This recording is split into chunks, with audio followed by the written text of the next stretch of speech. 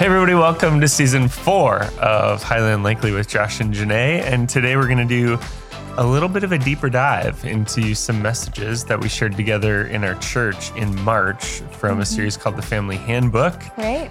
And excited to jump into some of those topics here over this episode and the next one. Yes, that'll be great. Yeah, so we are going to talk today specifically about fighting. We preached a message in March called Fighting for Us. And we kind of got through like why conflict happens, but didn't quite get to how to resolve it. Just there was a lot to go over. And so we're going to totally unpack that, plus give you a little refresh today. Yeah. So, I mean, this season 4, we're talking about just relationships with things, with people, and just dynamics and relationships around things. Right. So today we're going to talk about our relationship with conflict and what it should look like to be highly unlikely, or just as a highly unlikely believer, what should that be? So excited to dig in. Yeah, and there are a few different reasons we wanted to talk about this, because even in church, when we approached you, we talked about how many people project an outward image that their family and their life and their marriage is all good, but internally they're crumbling. And just that the divorce rate of people in the church plus people not in the church is pretty much a mirror in some studies. And so just saying, man, how as followers of Jesus do we actually live different?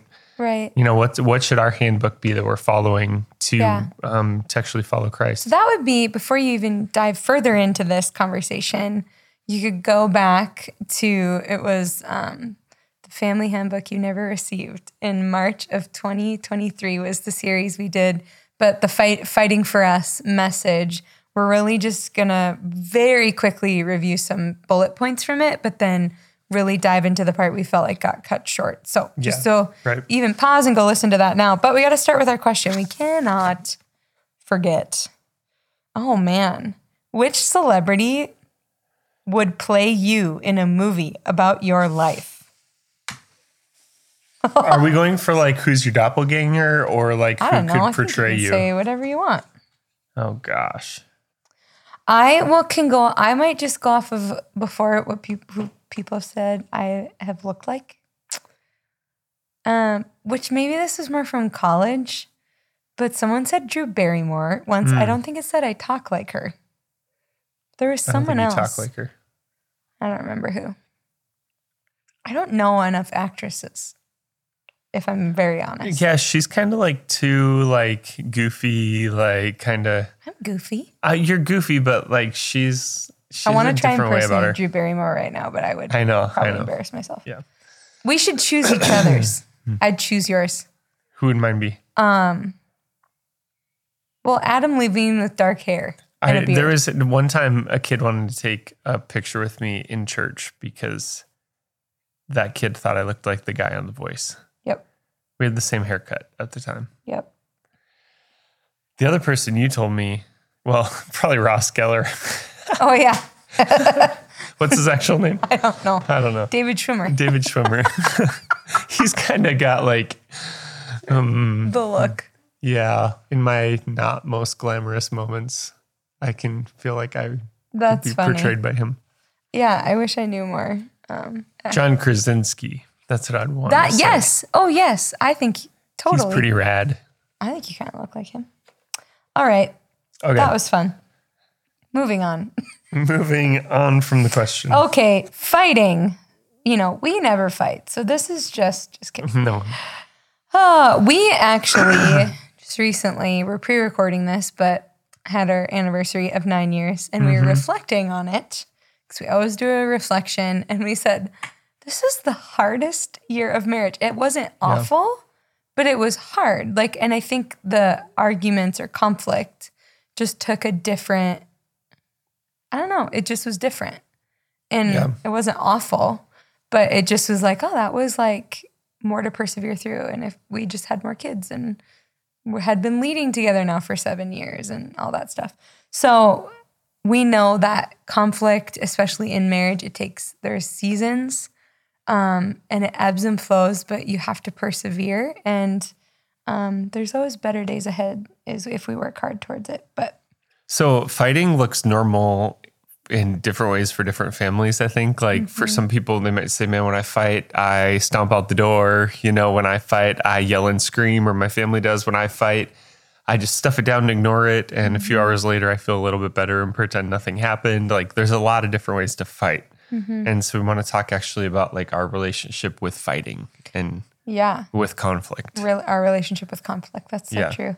Yeah. And there's so many different ways to deal with it that are not appropriate, but can be channeled to the right thing and the right way. And it doesn't mean everything's always going to be A-okay, but you can live peaceably. And even if, we see that in scripture, living peaceably, but needing to part ways. Not like I'm marriage talking that way, but like friendships or just distancing from different dynamics and relationships. But this impacts everyone. And I don't know what you think, but I think early on in our marriage, we were talking about this a little bit today.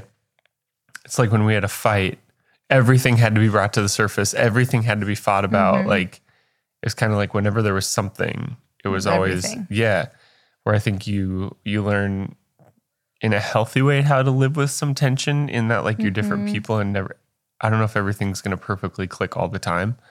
I think you learn to accept the other person for even just things in the beginning you maybe were trying to change them. I think also I'm just too tired to fight sometimes. Honestly, like I can't even remember what I was mad about. I don't know. It's fine. Maybe that's part of maturing too, is things that are a big deal just end up not being as big of a deal later on. Not that big of a deal. That's so true. So we know, and we talked about this in the message, that the enemy works really hard to keep us upset, like to steal our peace. We get upset and have conflict with the traffic around us or people at work or, all these different things. But Jesus, so many opportunities for him to steal our joy. Yeah. And to just not be at peace and to be upset. And I don't know if you've ever been there where you're just like, man, I just feel ticked at everybody and every thing that happens. And I think like a low grade annoyance, like all day.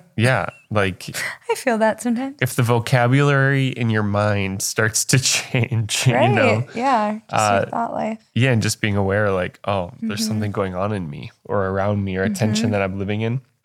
Yeah. And so we looked at Genesis and just talked about how God laid out like clear communication between Adam and Eve in the beginning. Right.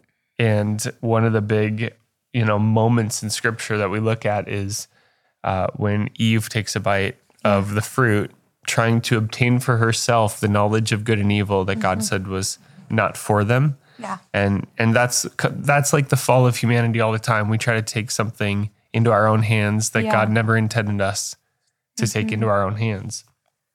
And Adam also blew it because in that moment, he knew the promise from God and the covenant and what he was supposed to do and not supposed to do. And he either failed to communicate it to Eve in that moment or failed to uphold the standard or failed to just lead and say, hey, like, let's not do that. And it produces the greatest conflict in human history, which is fallen humanity and a holy God. That we all get the, pay for still. Yeah. But I'm going to go quickly through because I think we could rehash this. But we talked about just the hurdles to communication, our inputs, distraction, your family of origin, listening as a part of communication as an input, like understanding that that listening is as much of your communication and conflict as speaking. That was a big one for me to learn. Still am learning that.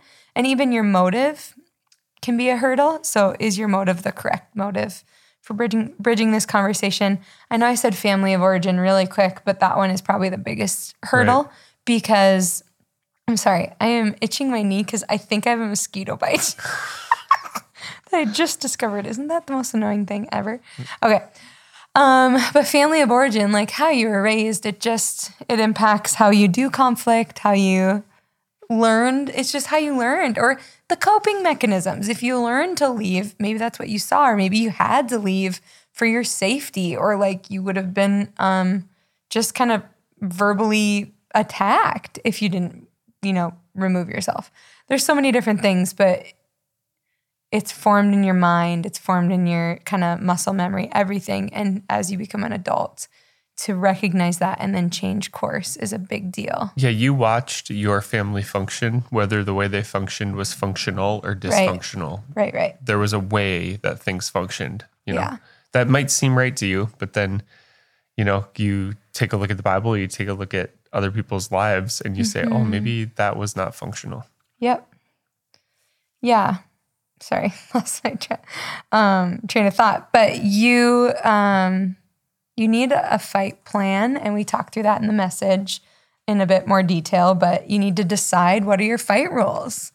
Like, what are the lines you will not cross? And so then when you know your boundaries, when you know your lane, you can have conflict in safety. Because maybe for some people, when you think of conflict, you think, I have to defend myself because this is an unsafe place for me to be, because I'm either being manipulated or I'm being attacked or whatever, or blamed or whatever. But if you have the other party willing to adhere to those rules as well, conflict can be done, yes, even still intense, but safely. Yeah. Can I just give some examples? Yes. I know we're trying to move through this, but like there's rules within yourself. Something I heard recently is if you don't say what's going on inside of you out of your mouth, it's going to come out in your actions. Right. And so just knowing like a rule of I have to share where I'm at and what I'm going through, or I'm going to start to treat people differently in my actions.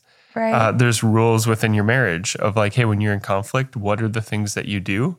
And what are the things that you don't do? Janae and I said from the day we got married that in conflict, we will not sleep in different beds. Like, you're in the dog house. You're on the couch. That's just not going to be a part of it. Or like we're fighting, so I'm going to leave you and go sleep somewhere else. Like we just, that was a rule in our marriage. So it's been really hard some days when you're just absolutely ticked, you know, and you're just saying, no, we're committed to this. Another rule is like in your nuclear family, like a lot of people's families try to draw them into conflict with their spouse, or they go to their mom or they go to their dad about their spouse, you know, and pull each other and pull their nuclear family into conflict. And just having a rule of like, no, that's not. It's a firm boundary. It's not me and my family of origin against my nuclear family now. It's like, this Leave to cleave. Leave to cleave, as That it says is in right. Genesis. So. It's just and that can sound harsh, but it's like your priorities have shifted. What even you will stand before God that you're accountable to is no longer your family of origin. It is your nuclear family.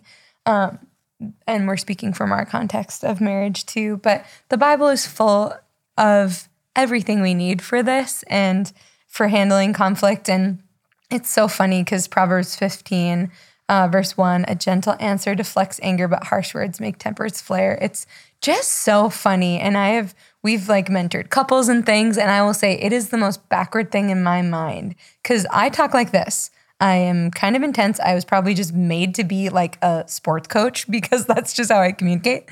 But like if I know we're going to bridge a hard conversation or I'm really frustrated and I can channel like my inner sweetness, it's not deception. It's like, hey babe, like I really need to talk to you about this. And I soften my voice. It goes completely different than if I just tackle it how in my mind I want to tackle it. I think love your neighbor as you love yourself. And sometimes that means speaking to somebody the way that they want to be spoken to, you know, even if it's, because even the opposite is true. Rather than how you want to be spoken to, because I can handle.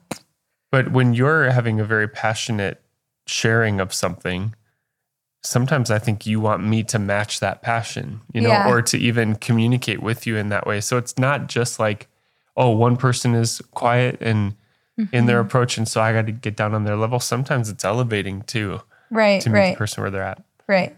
So I think with that, even with our kids, it's so funny where if I'm like, don't do that, you know, the reaction is very different than if I scoop them up and say, hey, like what we just did was not okay. Completely different reactions. I say like the same thing, or even if I scoop them up and say, hey, you can't do that. It's like, oh, wow, it's like God's wisdom or something. And I think the big takeaway is like, when it comes to how you fight, I'm not going to do what I like to do or what was modeled by my family. I'm going to do in conflict what God has called me to do. And the way that he's called me to love the other person. And which always will be, you have to die to yourself, which always will be loving that person and serving them. And this is where it can get really muddy, where if you are in an abusive relationship, and we should probably do a podcast on that because like we have seen scenarios where someone has blatantly been like cheated on and like the spouse has done an emotional affair and they've been completely neglected. They are not like the spouse is in the absolute wrong and they're like, no, I can't oust them. Like that would be dishonoring, or like the Lord will get my vengeance, not me. And it's like, there's so many different things we could go down. And so I think hear our heart in this and know that we would never condone someone who is actually not upholding the standard God has set for you in marriage on either side, in how you love, respect, serve, everything, prioritize your spouse. We would never say like, yep, you just need to endure and submit and serve and love them, which some people do feel called to that. Like if it's not like abuse, it's just like they're not committed to growth or they're not committed to serving Jesus with me or things like that. But I think in these conversations, it can always get taken the wrong way, where you could think, I trust the Holy Spirit actually far more in the listener than my words. And so I trust the Holy Spirit will take these words and will apply it for truth for your situation and what you're supposed to do. But just know we would never be advocating for someone to be enduring what would be actual like sin, under sin of their spouse, if that makes sense, right? Yeah. And so I think the framework is that marriage is a picture of God's love for the church. Yes. That it is a covenant relationship where Christ died for us, right? And so at the core of what this relationship should be, the foundation should be the sacrificial kind of love that Jesus displayed, the humility of Jesus, the wanting to follow God's heart of Jesus, like those are, we're talking out of that foundation. So if you come at it from any other foundation, it can be manipulated, it can be twisted, but when we use Jesus and the gospel as the example, then these are that's what we're building off of right now. So yes, don't misconstrue it. Don't take it the wrong way. We're building on the foundation of the gospel. And I can just imagine that it's the most infuriating, frustrating thing. And I know it's prevalent in the church, like global church, but even in our church, where you'll come and you'll sit in the pew, or you'll sit in church week in and week out. And yet at home or yet in the marriage, there is zero translation of a heart. And I think we were just talking today about, me and a staff member, about seating people for like different events and stuff. So like when we're packed house, we seat people. And they're sharing of how actually rude and awful some people were to them in our church. And my mama bear wants to come out. And one person has been in the church for like 30 years and scoffed at this woman for assigning him a seat. And I just think, how infuriating if you think in a spouse or relationship dynamic.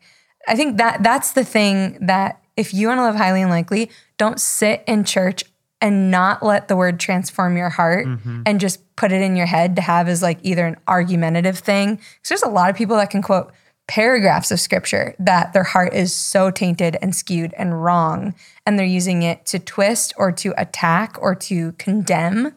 And or just their personality. In your personality, you're not showing any of the attributes of Jesus. And so I'm just acknowledging for those that maybe are in that place, you are in the church and you're like, we can hear this all day long, but I'm not seeing any translation of change. And I shared this, I think, when we preached together, or maybe it was, I don't remember. It was a different marriage session. Maybe I did. But even when you're in a hard season, if you're feeling like you're carrying the weight for your oneness of you and your spouse or your family, if you're married in particular, and I know I went through a season where just Josh, we always take turns who's maybe having a high season and a low season, which the Lord's even sovereign in that.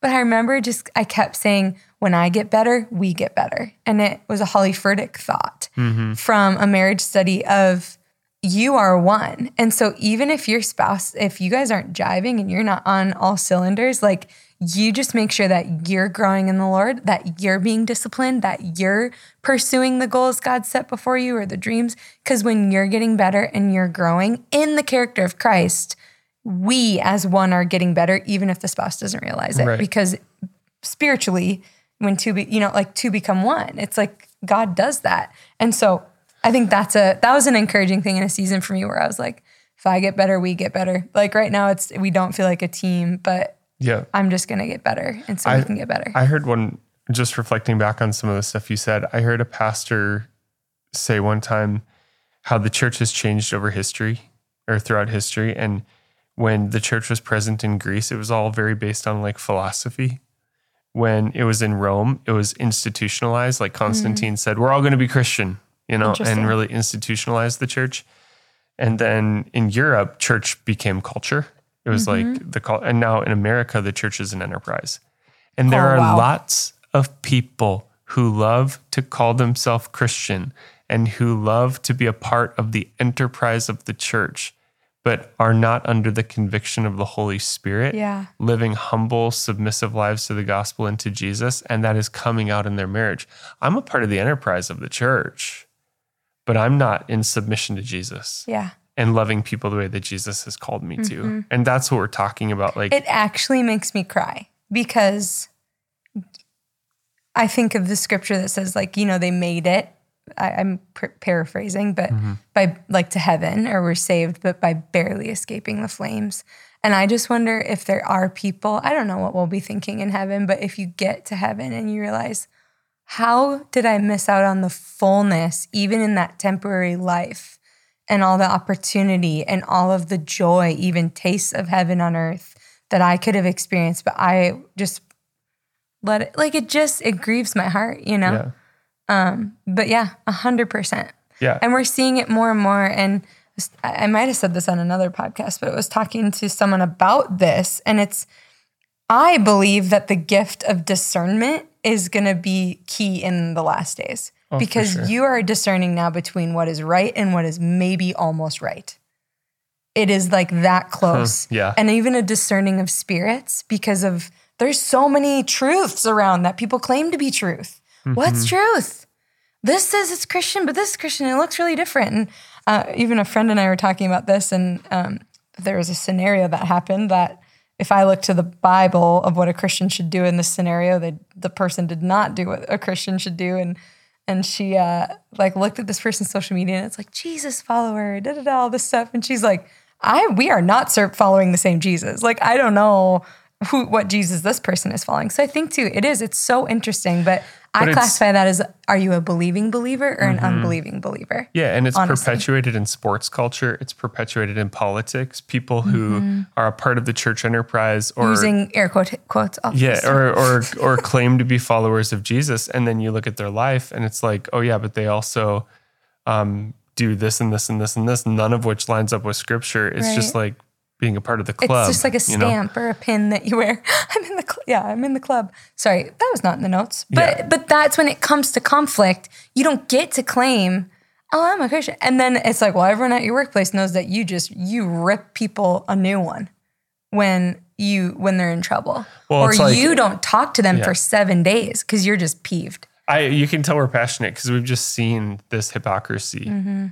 Where it's like in church, it's like Holy Spirit come, and then at home, it's like I'm going to give way to anything the devil wants to do, anything he wants me to speak, and I'm just going to totally let my flesh in church, Lord bless me, Yeah, it's like what can I get? He can't bless if it's not submitted to his will. Yeah, and so the whole context has to be, I am going to approach conflict. I am going to approach this other person in the way of Jesus. Submitted to him. So countercultural and so different than the examples that you see, and that's what we're trying to get at. Yeah, the highly unlikely way in conflict is a painful way because it feels like dying to self.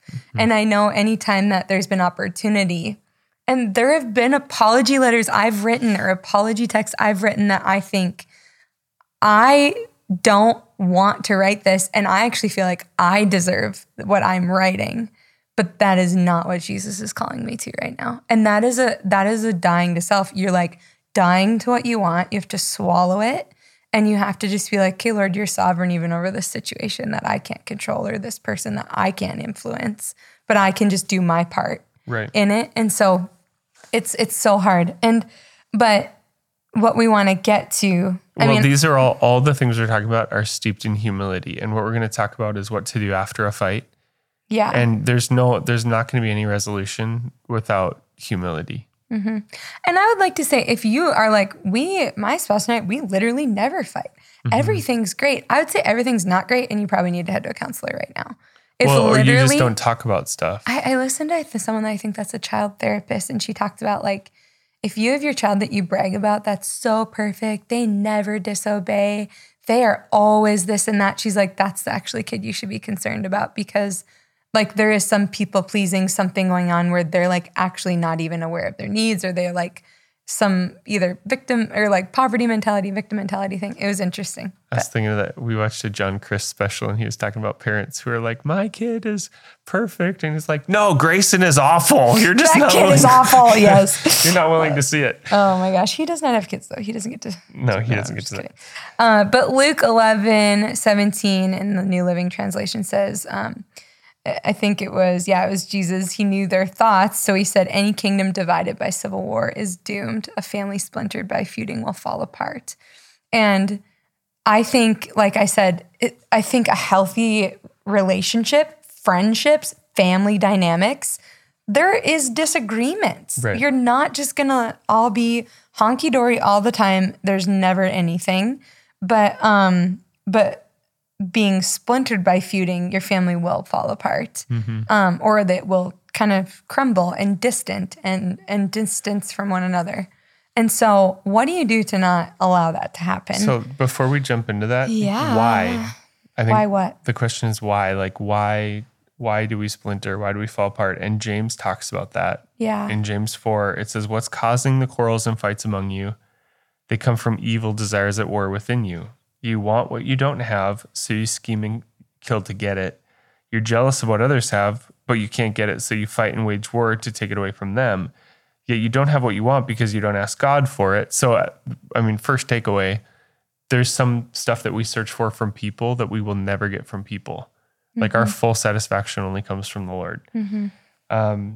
Yet you don't have what you want because you don't ask God for it. And even when you ask, you don't get it because your motives are all wrong. You want only what will give you pleasure. And so pretty much all fights come down to either an unmet want or need or an insecurity.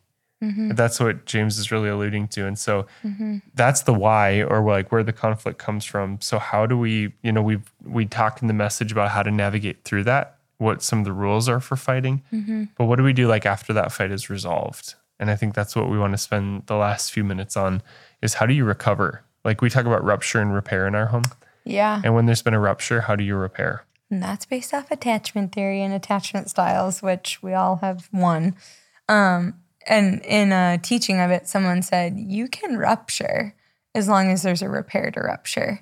But that doesn't also give this like excess and just rupture, like lose it. Just come groveling for, forgiveness every time, but you just aren't going to submit that to the Lord and be transformed by the Holy Spirit. So last night, so you can mentor me in this because you're so good at this, but last night, our daughter set a can of bubbly water on her bed, and she's notorious for spilling, and it just drives me crazy. Like she just spills all the time. Yes. And she set it on her bed.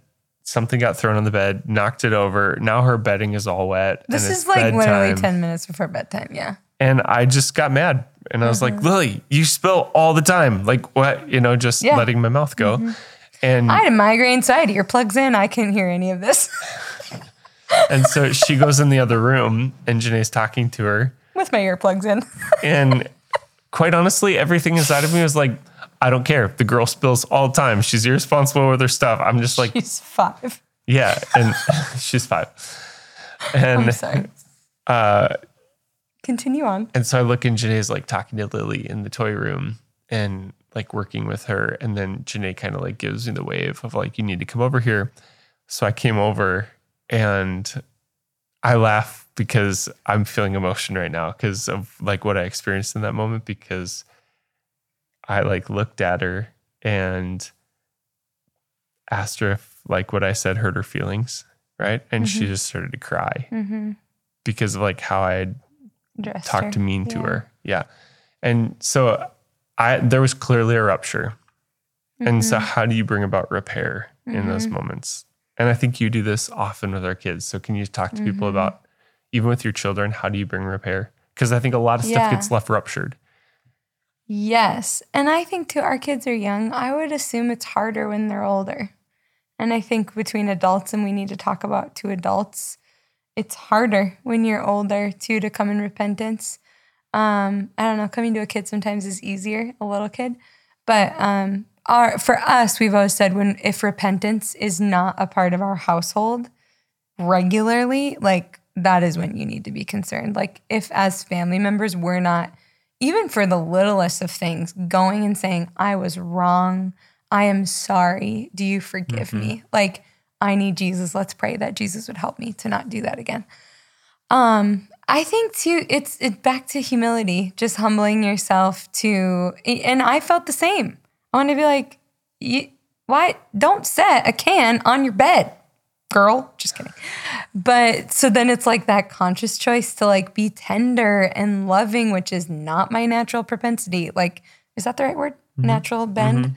And yeah, so it is just realizing it's not helping anyone to like the whole mindset of like, I'm the parent, you're the kid, just do it. I'm right. That's never going to help anyone. Yeah. So to come and say, hey, tell me about it. What are you feeling? I'm so sorry that happened. But even as Lily and I talked, I just said, do you think you could have made a better decision? It's like, yeah. And it's like, okay, what are you really feeling? Because a lot of times too, even with adults, if they'd be honest, there's a lot of different feelings that anger or an outburst is actually the dashboard of life showing you, indicating to something. It's an indicator of something deeper that you should probably look into and address. But, and so for her, she's like, I actually was just really embarrassed. Like, so we revealed, oh, you were actually really embarrassed about your decision and like kind of felt shame. And for kids too, I'm like, it's so important to go and be the bridge maker with them and not like, and do our kids sometimes have to go in their room and chill out and then we'll talk about it? Yes. But shutting her in her room, making her feel shame is not going to help her in the long run. Because even she was like, God shouldn't have made me. All these things over spilled sparkling thing. And it's like, all right, these are formative lies that the enemy is trying to solidify in your mind. And so we have to repair rupture so the enemy doesn't get a foothold, is what I think. Yeah. And I love that I get to say, hey, let's talk to your daddy about it. Like, you need to talk to him. I'm not going to be the bridge. That's the other thing we can't do. We can't be the bridge. Our kids have to go and do that to the face of the person. And so she's like, I'm scared. I'm like, yeah, I can safely say you should not be scared of your dad. He's like the most tender, loving teddy bear ever, So I think, I don't know if I'm saying that clearly, but it's just that humility, being willing to sit in those emotional moments too. And I am like very much a person that's like, suck it up, move on, stop crying. But I can't say that. Right. I don't get to say that. Well, I think what we're saying is like after the fight, and we've talked about this a lot before, is, and I used to not do this because I thought if you apologize, you're capitulating that it was your fault. Yep. Where being quick to apologize does not mean it was your fault. It just means you're willing to take ownership over your part. Yeah. Right. And so we've always talked about like, hey, be quick to repent and apologize. If you're going to have competition in your marriage, let it be, I want to be the first one to repent. I want to be the quickest to repent and be quick to extend forgiveness. Even with your kids, with adult kids, we see parents in competition are still just this pride that's like, no, I'm the parent. I'm not going to apologize. And once your kids are adults, they're peers. Like studies show the healthiest parent to adult relationships are when you view your child as a peer because they're an adult, not this like, I'm the adult, you're still a kid, even though you're 35. Yeah. Like, so if the parents that can turn that corner, a counselor is telling us this, the parents that can turn that corner have the best and healthiest relationships because they don't have to be better. They can learn from their kids and they don't feel like it's a shot at their pride or that they're less than. But yeah, be quick to repent and apologize. Luke 17, it says we must forgive 70 times 7. That's a biblical reference for you. But which is not like an exact number of how many times. It was Jesus pretty much blowing the disciples' mind with how forgiving and gracious we should be. We should be. Yeah. And we even had someone reach out recently and just said, hey, how do you deal with, if you're in leadership, if you have anyone in any form of a job and you lead anyone, then you're a leader. Like you can be a teacher, and you're leading many people and kids and students and stuff, but you have coworkers and things. And they said, how do you deal with like someone, because you're the leader, they're hurt by you, even though what you did, you did not perceive as hurtful. And what they blamed you for, like what they did back to you is extremely hurtful, but because you're the leader, you don't get permission to be hurt. And I'm like, that's the age-old leadership question right there. Yeah. And I think too, we can take all these brilliant things about conflict and healing and counselors, but it is solidified and it is permeated in the quiet place with the Lord. Yeah. Like the Lord makes these things complete and whole to where you do come to understand, even if I don't get to voice my side and voice my hurt, I will be okay. The best spaces are where you are acknowledged in your hurt, but you don't always get that. And sometimes when you're the leader, you definitely don't get that. But it's kind of a part of counting the cost of leadership too. Right. So I feel like we're talking so much about marriage, and I want to get better at like. I think just in general, conflict. like be quick to apologize. Even if somebody else was 90% wrong and you were 10% wrong, be the first one to apologize. Be the first one to ask for forgiveness. Maybe they will ask for forgiveness too. Maybe they won't, but you're not trying to, you might win their approval, but you definitely win God's when you have that kind of a humble spirit. And then we were teaching our kids that. It's like, hey, you need to go ask, for forgiveness and apologize. Well, they're not sorry. And I said, man, I wish they would work that way. Yeah, right. But it's not. It doesn't. Yeah, and be okay if you don't get an apology in return. And I think if you really struggle being quick to apologize or ask for forgiveness, you still have yet to come into full revelation of what you were forgiven from. Right. Of how much offense you have cast on the Savior when he was on that cross for you. Right. Yeah.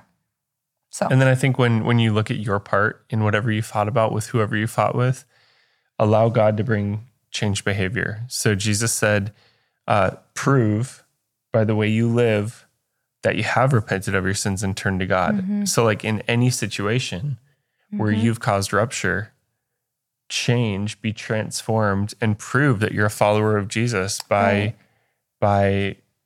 showing that your sins have been forgiven, by how you forgive people and how you actually don't just repent, but you also change. Well, that is such a witness to the power of the gospel. When someone who used to lose their mind in conflict is like, oh, now this person, like they became a believer, like, oh, wow, they go to that church and they like can now handle conflict in a respectful way and treat me like a dignified human, and they don't degrade me anymore. And like all these things, it's like, that speaks a powerful word to the power of the Holy Spirit. I like was really raised and had an understanding of the power of the gospel and the power of God, that the most powerful thing God could do is heal somebody's physical body. But you know what? I've seen that happen a lot, and it almost seems harder for an arrogant heart to be repentant. Yeah, to than heal a physical your heart and healing. Heal your mind. Yeah, like it is an equal miracle. Because there's some people where you're like, it's going to have to be an act of God. Right. For that to actually change so true. in me or in them, And I think too, you might be hitting a wall of conflict with someone because, like we said, a hurdle could be your motive is to change them. And so we need to make sure the only way your motives will be right is if you're in the Word and you're under the direction of the shepherd and hearing his voice and understanding how he'd want you to go about it. Learning. Okay, so let's talk about, we had a decent fight this week. Right. We did an 8-hour car ride trip with 3 kids. And I don't know why. Now thinking back, it was the dumbest fight. It was dumb. Was it not? It was a dumb fight. And I said one of the dumbest things I've ever said in our whole marriage in the middle of that fight. He did. So, you guys, you did too. I probably did. I don't even know what I said. I don't want you to say. Janae insulted me in that fight. And to this day, I still don't know what she meant. Well, I'll ask you about it later. I was like, oh, I know that was supposed to hurt, but I don't even know what you meant. So maybe I wasn't. I think, and we pretty much don't really, we will disagree in front of the kids, but like this was just different. I don't know. They probably all had their headphones on. But the Lord is very faithful in this when we like have opportunities to teach on it. It usually is like, oh crap, we have a great illustration because we were tested in it. And we still had 3 more hours in the car. We did not talk from Fargo to Watertown. And then it was like, okay, we got to move on. But I just kept thinking, even in the silence, man, this is such an attack of the enemy. And sometimes you know it, and it's like your pride that refuses, and it takes a while to like. We have to grow in our understanding of what impacts our arguments. Because for us, it was super stressful leaving. We were doing the whole trip in one day, and you're dealing with the kids. And I think I've been having a lot of headaches this week. And so I think I had a headache, and it was like all these different things. And then it's like, it was boiled down to really bad communication about literally if we were stopping at a park or not, you guys. That was what the argument was over. It sounds so dumb, but it was so, and that's where you know there's a bunch of other things going on for how intense it was. And yeah, Josh said probably, one of the stupidest things he's ever said in our marriage. And then our daughter heard it and repeated it, and I was like, oh no. Oh yeah. But I think too, and that this happened. Yeah. This happened, and I said to Josh, like, I think it was, I don't know, on the drive back the next day, and I just said, yeah, you know, like we're good. We know how to repair, but we need to bow down and we need to repent to our kids. And I have, but we are going to together, and we're going to recount it, and we're going to explain exactly what mom and dad were wrong for. Why are you laughing? Because it was just crazy. It was weird. Yeah. Straight up from the enemy. There's things that are funny that just shouldn't be funny. Like even Lily is kind of the only one that really heard a lot of it. And then we're on the way back, and Janae said one thing that was like, we weren't even fighting, but she said one thing kind of intense, and Lily in the back seat goes, here we go again. Which is not funny, and why we need to repent to our kids. But it was like the first time I think our kids actually saw us disagreeing over the stupidest thing I can think of. We don't actually bicker like that in front of them, but we were all trapped in this car. But in general, we don't fight like that. Like It was just dumb. Honestly, we were driving to go. Yeah, the tensions were high. We were driving to go see Lily's birth family. I think we were stressed. I think there was just a lot of other things. But it's interesting because then we stopped to fill gas, and our son came up and was like, "Oh, Mom, are you okay?" And I just said, "Avery, this is not your problem. This is your dad's problem. This is not your problem." Would I have loved to welcome my son's comforting in that moment? Parents, do not do this. Turning it is your called. Kid against, do you know what it's called? It's called triangulation. And look up the definition. It is the most unhealthy thing getting into marriages and families and enmeshment. And I think it starts with these moments of you're letting your kids into things they shouldn't be, and then you're letting them step into an emotional role, even at young ages, that your spouse is meant to be in. And you have to, because I know about this, I was like, Avery, no. Like, thank you for those kinds of words. Mom and dad will be fine. This is not for you to apologize for or to fix. This is for daddy and mommy to figure out. And so like we need to own up and be parent and be adults in that, and don't bring your kids into it. And really it's why a lot of parents get divorced when the last kid graduates, because that emotional support has drifted from the spouse to the child leaves, there's nothing left, you know, and you learn to find your value and your emotional support from your children rather than from your spouse. Right.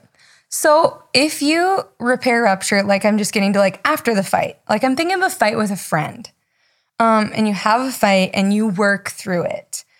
Like if you just work through it, are you good? Like I kind of want to talk through that, like in different work dynamics, or maybe it's someone in your church or.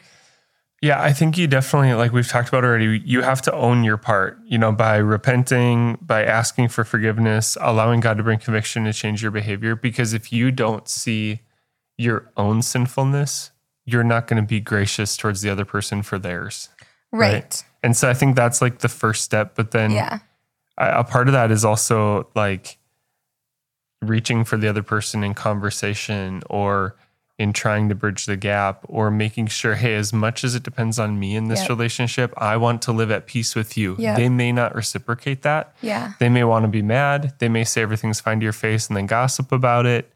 Like, but and then your identity just has to be okay. Even if that happens. You can't control them. And so living at peace with people doesn't mean that you're going to have the best relationship, friendship, be besties. No, and coming from a harmony-oriented person who thinks I can fix everything and every relationship's always going to be hunky-dory and okay, you cannot live in a perfect way that's going to keep everybody happy with you. Right.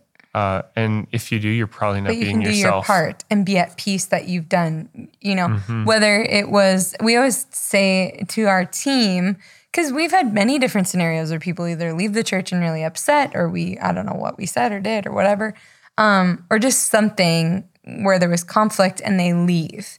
And we've just always instructed our staff, to the best of your ability, don't burn your end of the bridge. And I think that's just a great principle, because if they ever want to rebuild it, which we've had many, come back and rebuild their side and come, because the Lord's timing, even in conviction, is so perfect too.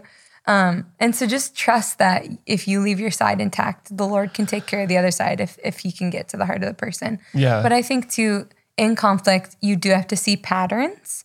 And so whether it's a friendship, if it's a friendship where you're always feeling guilty, or you're always to blame, or you're always walking away feeling worthless, like these are huge red flags that I think you can come and you can be a very humble, great servant of Jesus Christ and serving this person, but you can be in a toxic dynamic in a friendship or coworker. I mean, and then this bridges even into well, there's two ways that could be happening. Because number one, you could be in a toxic relationship with a person where they are always leaving you feel that way. Or your worldview and perception might just be that of a victim.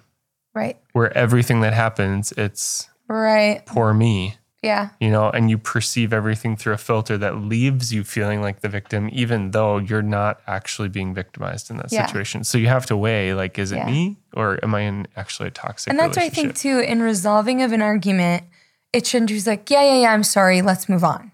It's like, okay, we're both sorry. Okay, why did that happen? What was playing into around it? And even like, how could we prevent this from happening again? And like, I think that speaks into your changed behavior. Like usually when we fight, we have to figure out, why were you snippier than normal? Why were you on edge? And that's where our fight this past week, it was like, there is all these surrounding scenarios that are adding stress. And then work's been very stressful. And so all these different things. But acknowledging that, and not as excuses, but to say, okay, I think this was actually a factor. And so I need to be on higher guard in conflict. And so I don't have to do this. But I think we've had different relationship dynamics where there was a hurt, or there was an argument, or even I would say like hurtful words were slung at one another, or like at us. But I think too, and sometimes in conflict, people's true colors are shown of a side that you've not seen. And so when that happens, to me, I'm like, oh, I'm going to put a pin in that. I'm going to acknowledge that. And I might still have a relationship, but my access in my life and to me, or how much time I give to that person, may not be the same. And that's okay. And I can still love them really well. Yeah. I mean, I'll say something controversial. Do it. Highly unlikely. The grace of God sees our sin and forgives and forgets. We're made just as if we've never sinned. That should be our approach to people. But there's times where we should put a pin in it and say, oh, is this a pattern? Like, I'm willing to forgive and let go and not keep a list of right and wrongs, but I'm also going to be responsible to recognize if there's a pattern. Yeah, but I'm not going to be unwise in what I'm placing myself in because I see a pattern. Because people get caught in that too. Like, well, I have to be gracious and I have to forgive 70 times 7 and I just got to be walked on. I got to be trampled on. I got to stay in this toxic relationship. And that's not what we're saying, you know? Yeah. And honestly, I think, and I love adulthood, I feel for kids in high school. Like, and I've even told my son, he's only in first grade. And it's like, these kids pick on me and these people aren't nice. And I just said, Avery, school can be tough. It's a blessing, but it can be tough. But man, adulthood's awesome because you get to choose your friends. Yeah. And there's a whole world of friends. And you're choosing your friends. if you have drama everywhere in your family, in your friend group, in your workplace, you got to pause and you got to say, could it be me? Because I was explaining this to someone. I just said, we don't have drama in our life, really. Like, willingly. Does that make sense? Like, in friend groups, my best friend and I, we've disagreed on very serious theological stuff even, but we can look at each other and say, I love you. I know we'll be in heaven. I don't agree on this, and this in scripture, and have arguments or disagreements, but we've never yelled at each other. Like, so you can choose a life of low drama. You can choose a life of not a lot of conflict, and conflict can be a rarity, but you got to be wise in your friendships and wise in your relationships. And if there's a huge gossip circle at your workplace and there's always drama and back and forth, get out of it. Yeah. The circle, go eat lunch somewhere else. Well, and I think we don't talk enough about Paul and Barnabas. I was just reading about that story before this. They get in a disagreement and they're like, we don't agree on this, but we're both going to go be missionaries for the gospel. And you're going to serve Jesus over here and I'm going to serve Jesus over here. And we're going to both, and the gospel went forward, and later there was like more reconciliation. But for that time, it was like, hey, I'm still for you. I just don't necessarily want to do this with you. Yes. Like we need some distance, and that was okay. And I think we also have to give permission in our relationships to understand that friendships can be seasonal. Yep. That there's people that you maybe were close to that you might move apart from. Yeah. Or people that you're apart from. I just did this with a friend. Yeah. Like, felt conviction. We used to be super close. Yeah. She was in her wedding even, and I know she wouldn't care me talking about this, and I felt conviction to send her a letter. Who sends letters anymore? Well, delayed obedience really was disobedience, and I didn't do it. And I had coffee with someone, and they brought up her name, and it like triggered in my mind, you never did that, Janae. And it was just to write a letter of like, hey, I know we've grown apart. I don't know why. It could just be life scenario. But if I ever, because I am known to hurt people without even realizing I've hurt them.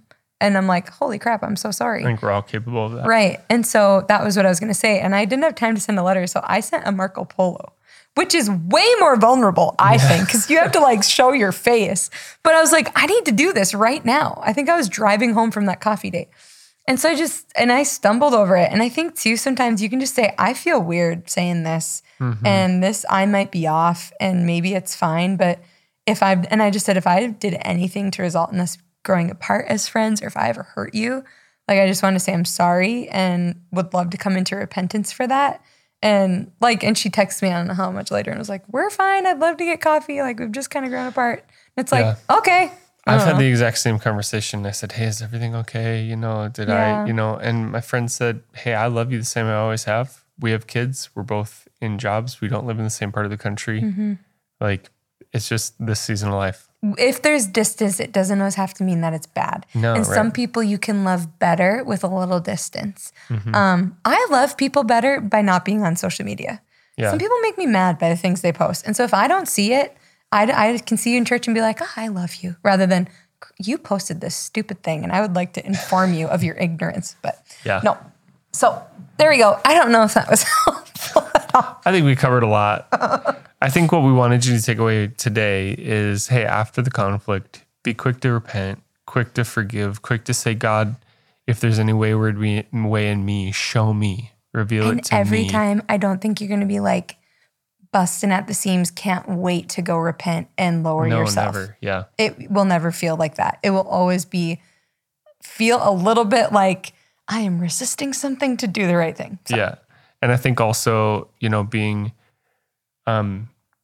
willing to learn from what you walked through and saying, I didn't handle that perfectly. I'm going to do better next time. Right. I forgive myself. Yep. And ask the Lord for forgiveness and to help change your heart. Right. And He will. And then do it better next time. Right.